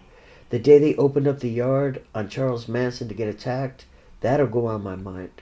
But what happened that day? Yeah. They opened the yard, they brought out all the gangsters, and they opened up the recreation yard for them to attack Charlie. Michael Thompson, Shitty Smitty, Lyle Hood, Shorty Shrek and Ghost. I knew them all. And he shut the gate and saved Charlie's life. But that was Corcoran. Corcoran was, when they killed Tate, that was another thing that was mind-boggling. But Corcoran was, there was no rules in Corcoran. Corcoran, there was no rules. When my father died, I contacted Jim Gomez again. Jim Gomez told the warden, White, to let me go. And he said no, he won't leave this facility. It took the special gang unit to come into the facility. Imagine, this is the Department of Corrections in California. This is a warden that is in charge of Corcoran CSP, telling his boss, the director, Sacramento, no. The warden called me in the office. He says, hey, Torres, you understand English? Read this. No convicted murder will be allowed in the community. Jim Gomez sent the special security, and I went. That's Michael Thompson did that. Michael did the appeal for me to go to bury my father. Michael Thompson did that. Wow, that's powerful. Yes. How did it feel to be reunited, to see Charles Manson and Big C? Oh my God. It was great. It was, it was a gangster reunion. Shorty, I saw Michael. I hadn't seen Michael in years. It was nice. It was nice. Jimmy was there. Jimmy McElroy, the meat wagon. Oh, tell Jen about the meat wagon. Yes, please. My good friend Jimmy McElroy. He was friends with my brother Luigi. They grew up in Brooklyn together, Manhattan. And Jimmy and my brother, they were just the best of best. Jimmy McElroy, these people think do they know who Jimmy is? It's all online. Jimmy McElroy was, he ran a thing that's legendary. If you ever wanted to whack anybody, Jimmy was the guy. Because he had a thing called the meat wagon. And sometimes there'd be 10, 20 bodies in it. And he drove it around New York, killing people. But he worked for the Gambinos. Because at that time, all the Irish Westies, they worked for the mob. And Jimmy was my brother's good friend. And Jimmy was my good friend. He died in my arms at Mule Creek. He died in my arms, in his cell, in my arms. How did he die? Cirrhosis.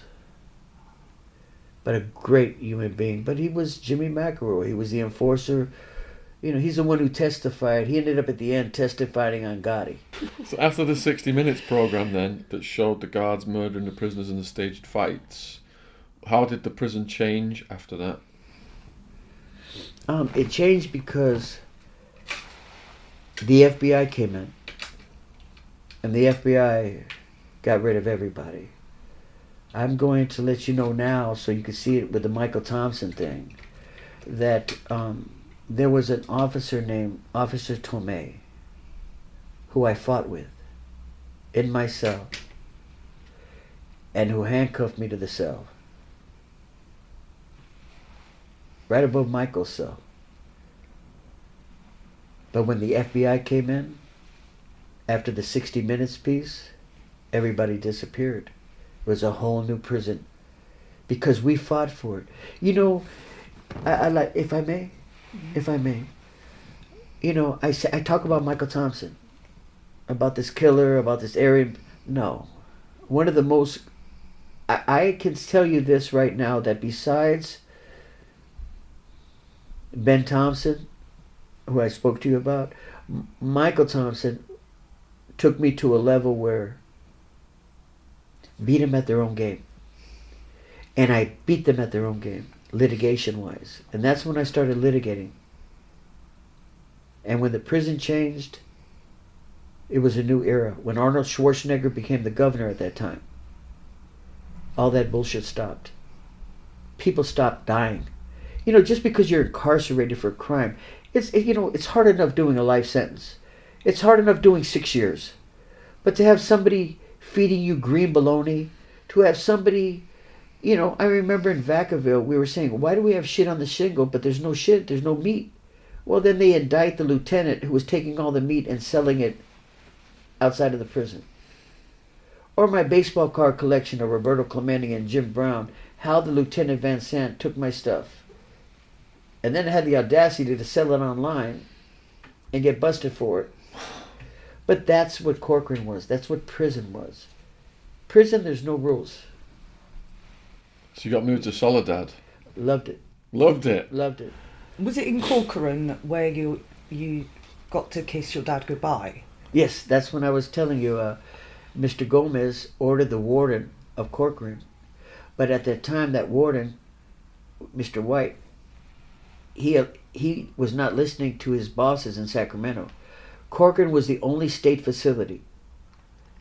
Now, there's many prisons in California that they have to listen to Sacramento. That's the director of corrections. But this warden said, fuck you, I'm not. Joey Torres isn't going to bury his father. And Jim Gomez said, fuck you, and sent 5 cars on the yard to come right to the unit and take me. And as soon as I left the facility, they parked, took all the chains off me and said, we don't know who you know or who the fuck you are, but damn. Not to be messed with. And that's what the investigation did. When 60 Minutes, I'll never forget the old man from 60 Minutes came in. If anybody gets a chance, look at the 60 Minutes of Corcoran Prison and you will understand what transpired. We'll try and find that. Yes. You ran into Little Boxer. I don't want to talk about it. Next. But he got you a job as a library clerk, which helped. It wasn't that he got me a job. It was the beginning of it was, I shouldn't say that. I shouldn't say that. Are we able to talk about hepatitis C? Yeah. But I shouldn't say that because he was able to put me in the law library where I found the miraculous writ. So I can't say that. Gotta give him some credit. I have to, but you have to understand I was under indictment for 3 close murders with him. And I don't want to talk about it because I just don't. Of course, we understand. So this is where you learned you had Hep C, and that was from tattooing, was it? What happened was, it started in Nevada. I was feeling lethargic, and I was like, I'm running, but why am I feeling like this? I don't feel myself. I can't do 5 rounds on the back. I only can do 2 and I'm winded. And I'm walking away going, man, what's up with me? And then when I returned, they had this program where you give your blood. And in return, they give you credits to go to the canteen. They came in and told me, you can't give no blood. You have Hep C. And I'm like, I don't do drugs. How do I have Hep C? And it was from the tattoos. Everybody thinks it's the needle, but it's not the needle. It's the ink. If I tattoo you and I have the ink here, I throw it back in the bottle. So after a year or 2, you got how many people's blood in that bottle? So people need to be aware, bring your own ink.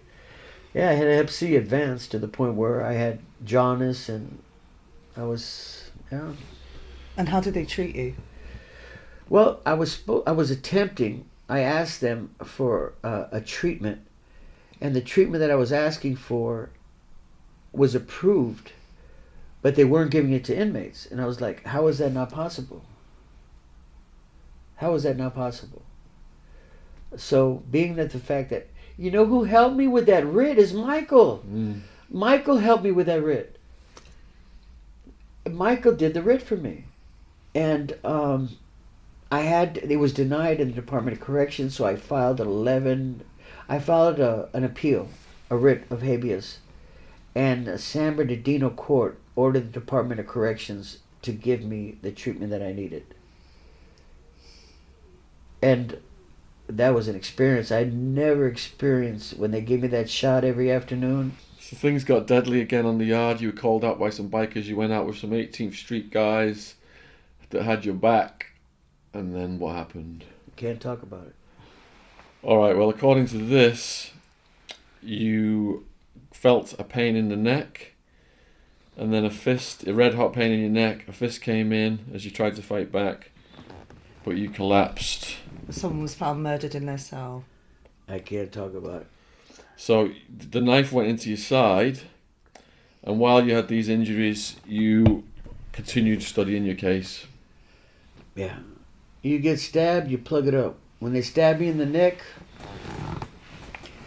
I got my chewing tobacco and I rolled it up and put it in my hole. And carried on. And it stopped the bleeding? Because I didn't want to go to the infirmary and do a report, because you go to the hole and you never get out. No. And you were busy in the law books. Oh my God, I was busy in the law books. I'm fighting for my life.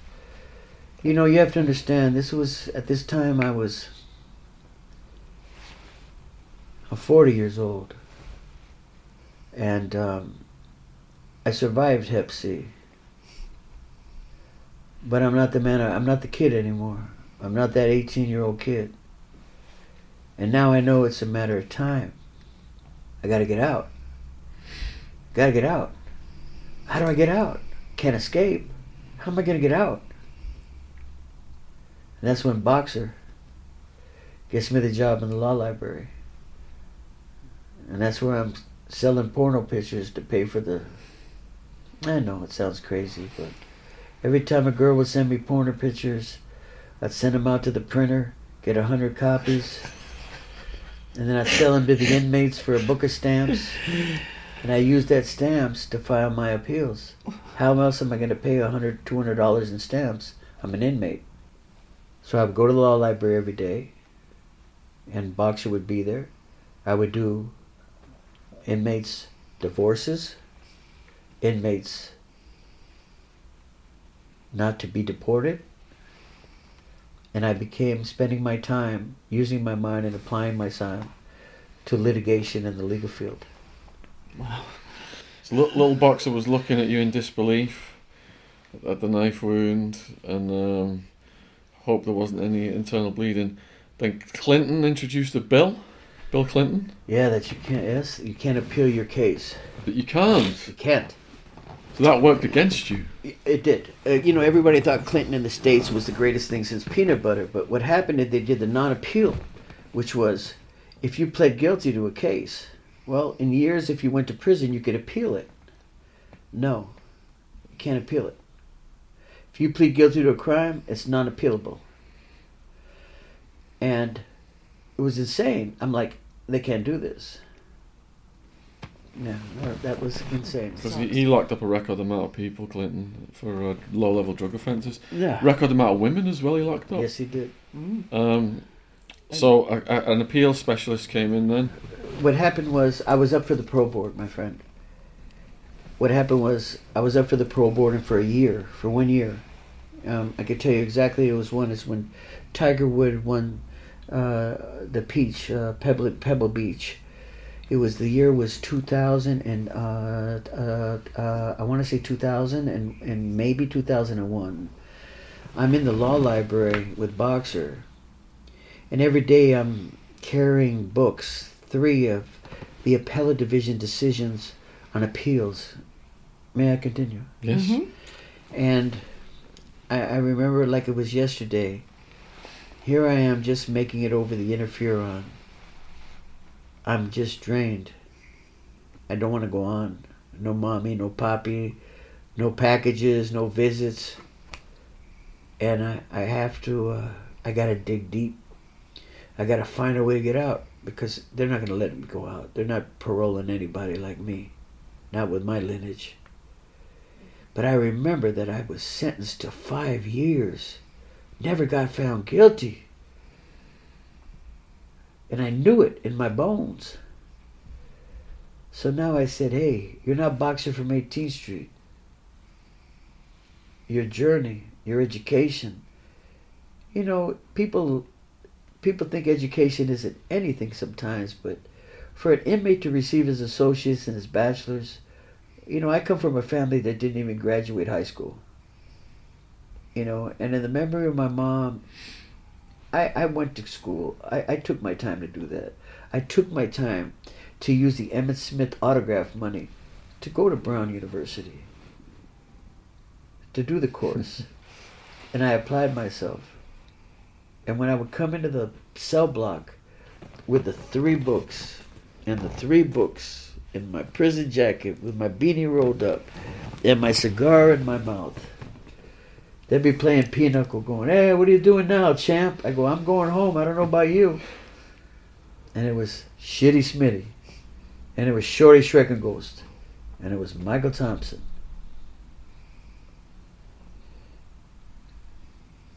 Four months later, at 3 o'clock in the morning, I screamed out of my cell. And everybody yelled, shut the fuck up. You know, you don't wake nobody up at 3 in the morning in prison, you know? Mm-mm. I found this writ. 38-page Federal Reporter. I challenge anybody that's watching this to go to it. From 1943. A writ of error coram nobis. Error coram nobis. N-O-B-I-S. It's Greek. It's a United States law. It's a world decision called the writ of error coram nobis that says at any time during your sentence, if an error was made that wasn't the fault of you or the court, you could file back to your remaining court for a remedy. And I simply spoke it. I went crazy, brother. I knew I was going home. I knew I was going home, bro. And I didn't even file it yet. Wow. And I filed it. I sat back.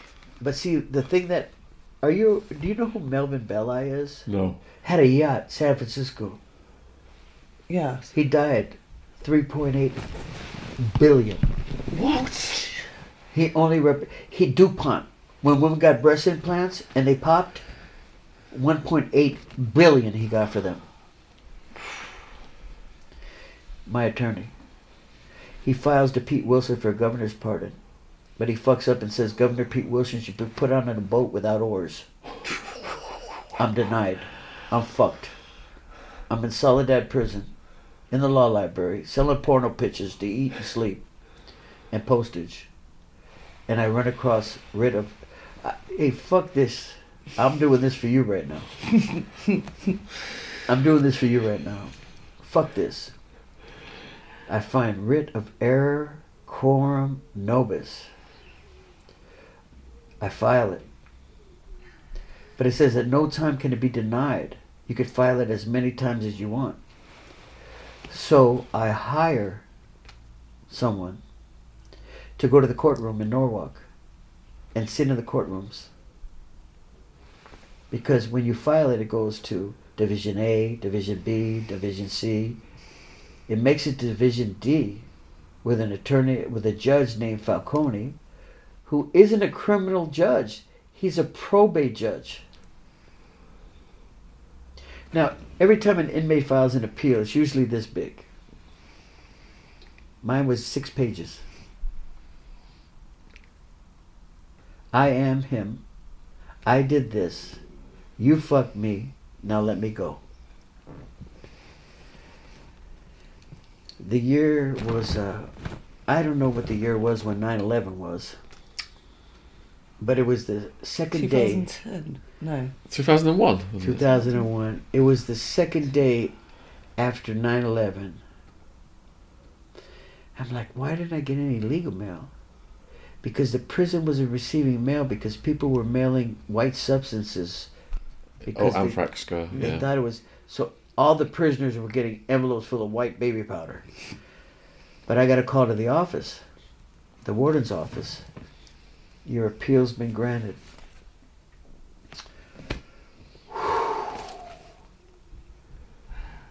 But we can't give it to you. Because all mail's being circumvented to the FBI. The court's called us to tell you you're leaving. And this is while the building is smoking in New York. And I hear the chains coming up the stairs. Turn around. Give your ID. I'm driven back to LA. 3 o'clock in the morning. Judge grants my release. Henceforth. They're asking for a stay of execution, which means you got to remain in custody until it's decided upon. And that's when I called Darryl Strawberry, who was in the Bahamas. I called the great Paul Molitor. He just got inducted in the Baseball Hall of Fame, 3,600 hits. Oh, we missed Palm Molitar's story. You can add it. Where he was doing the cocaine and his wife called me and he was playing the Yankees and I told him, put your ass in the bathroom. What do you mean, put your ass in the bathroom, Paul? And he went in the bathroom. I go, I've been in that bathroom for 30 years, motherfucker. Your wife tells me you're banging everything, doing cocaine. What the fuck is wrong with you? You're playing the Yankees tonight. You're going to the Hall of Fame.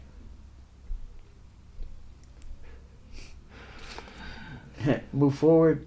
He posted my appeal bond on his credit card. So 5 transportation guards stopped in front of the cell. Yeah, with the chip, and it was eerie like a Tales from the Crypt.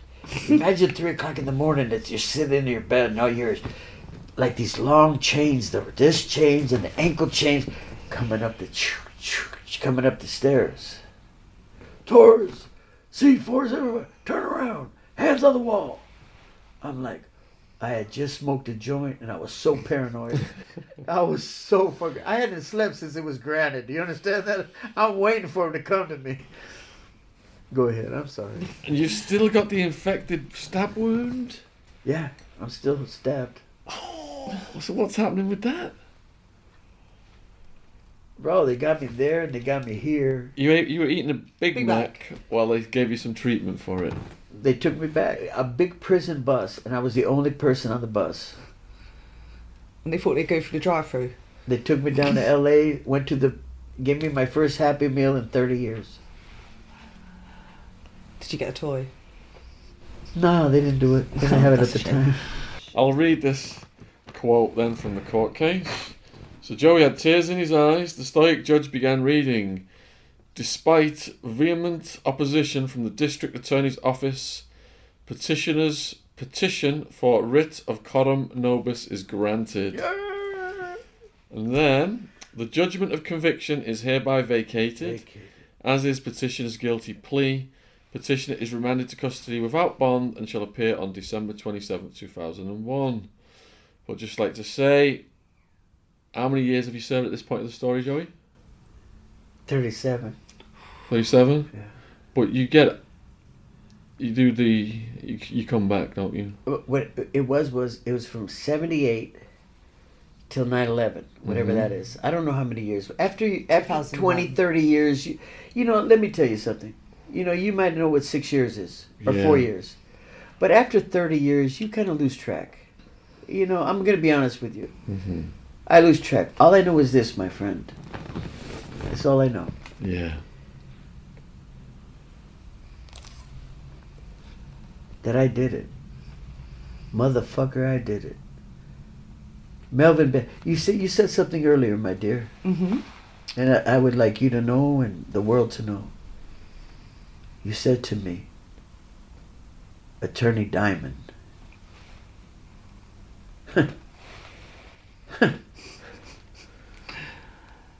Him and his associate were Harvard graduates, appointed to, getting paid by the state to come see a lifer that's going to the parole board.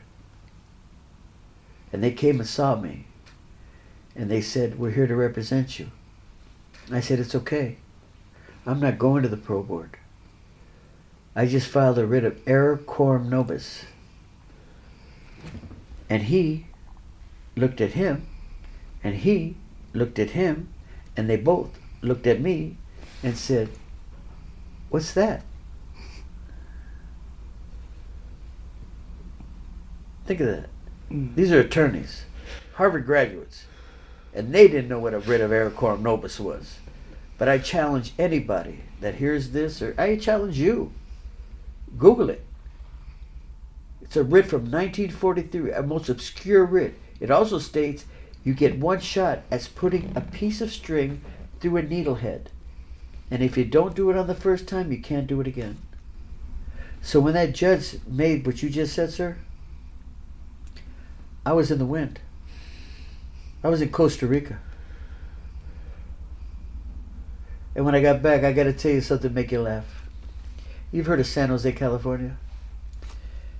The district attorney was so adamant because every month I had to show up for a health hearing that I haven't ran away. Because you have to understand, I'm still serving life. I'm just out on appeal. Even though it's vacated, they're appealing to the United States Supreme Court. And I knew I was going back to prison. Even when I was released, you have to understand this. I don't know if you can. Even though I was released and my sentence was vacated, I knew, the judge knew, and the attorneys knew I was going back to prison. Maybe not this year or next year, but I was going back. Because it also says you can't get 2 bites of the apple. And because of the Clinton bill, non-appealable. But it hadn't been granted in the United States Supreme Court. So I knew that my time was limited. So I disappeared to Costa Rica. I would come back every month, and the DA would be more adamant and said, Your Honor, he's in San Jose, Costa Rica, not San Jose, California. And the judge would say, but there's no stipulation on his release. His sentence is vacated. And I spent the next 2 years traveling between Costa Rica and Las Vegas until our great friends from the FBI came to see me. But that's another story. Yeah, this is part 2. Part 1 will be coming out soon. We've got part 2 out before part 1 because part 1's still being edited. And part 3, if you think just this release bit is like towards the end of this story, think again. It goes to a whole nother level of, I can't even describe what's coming next, but stay tuned and you will see it. Huge thanks to Jen, huge thanks to Joey. And yeah, man, absolutely brilliant. Give us a hug, brother. Bro. Give us a hug, man.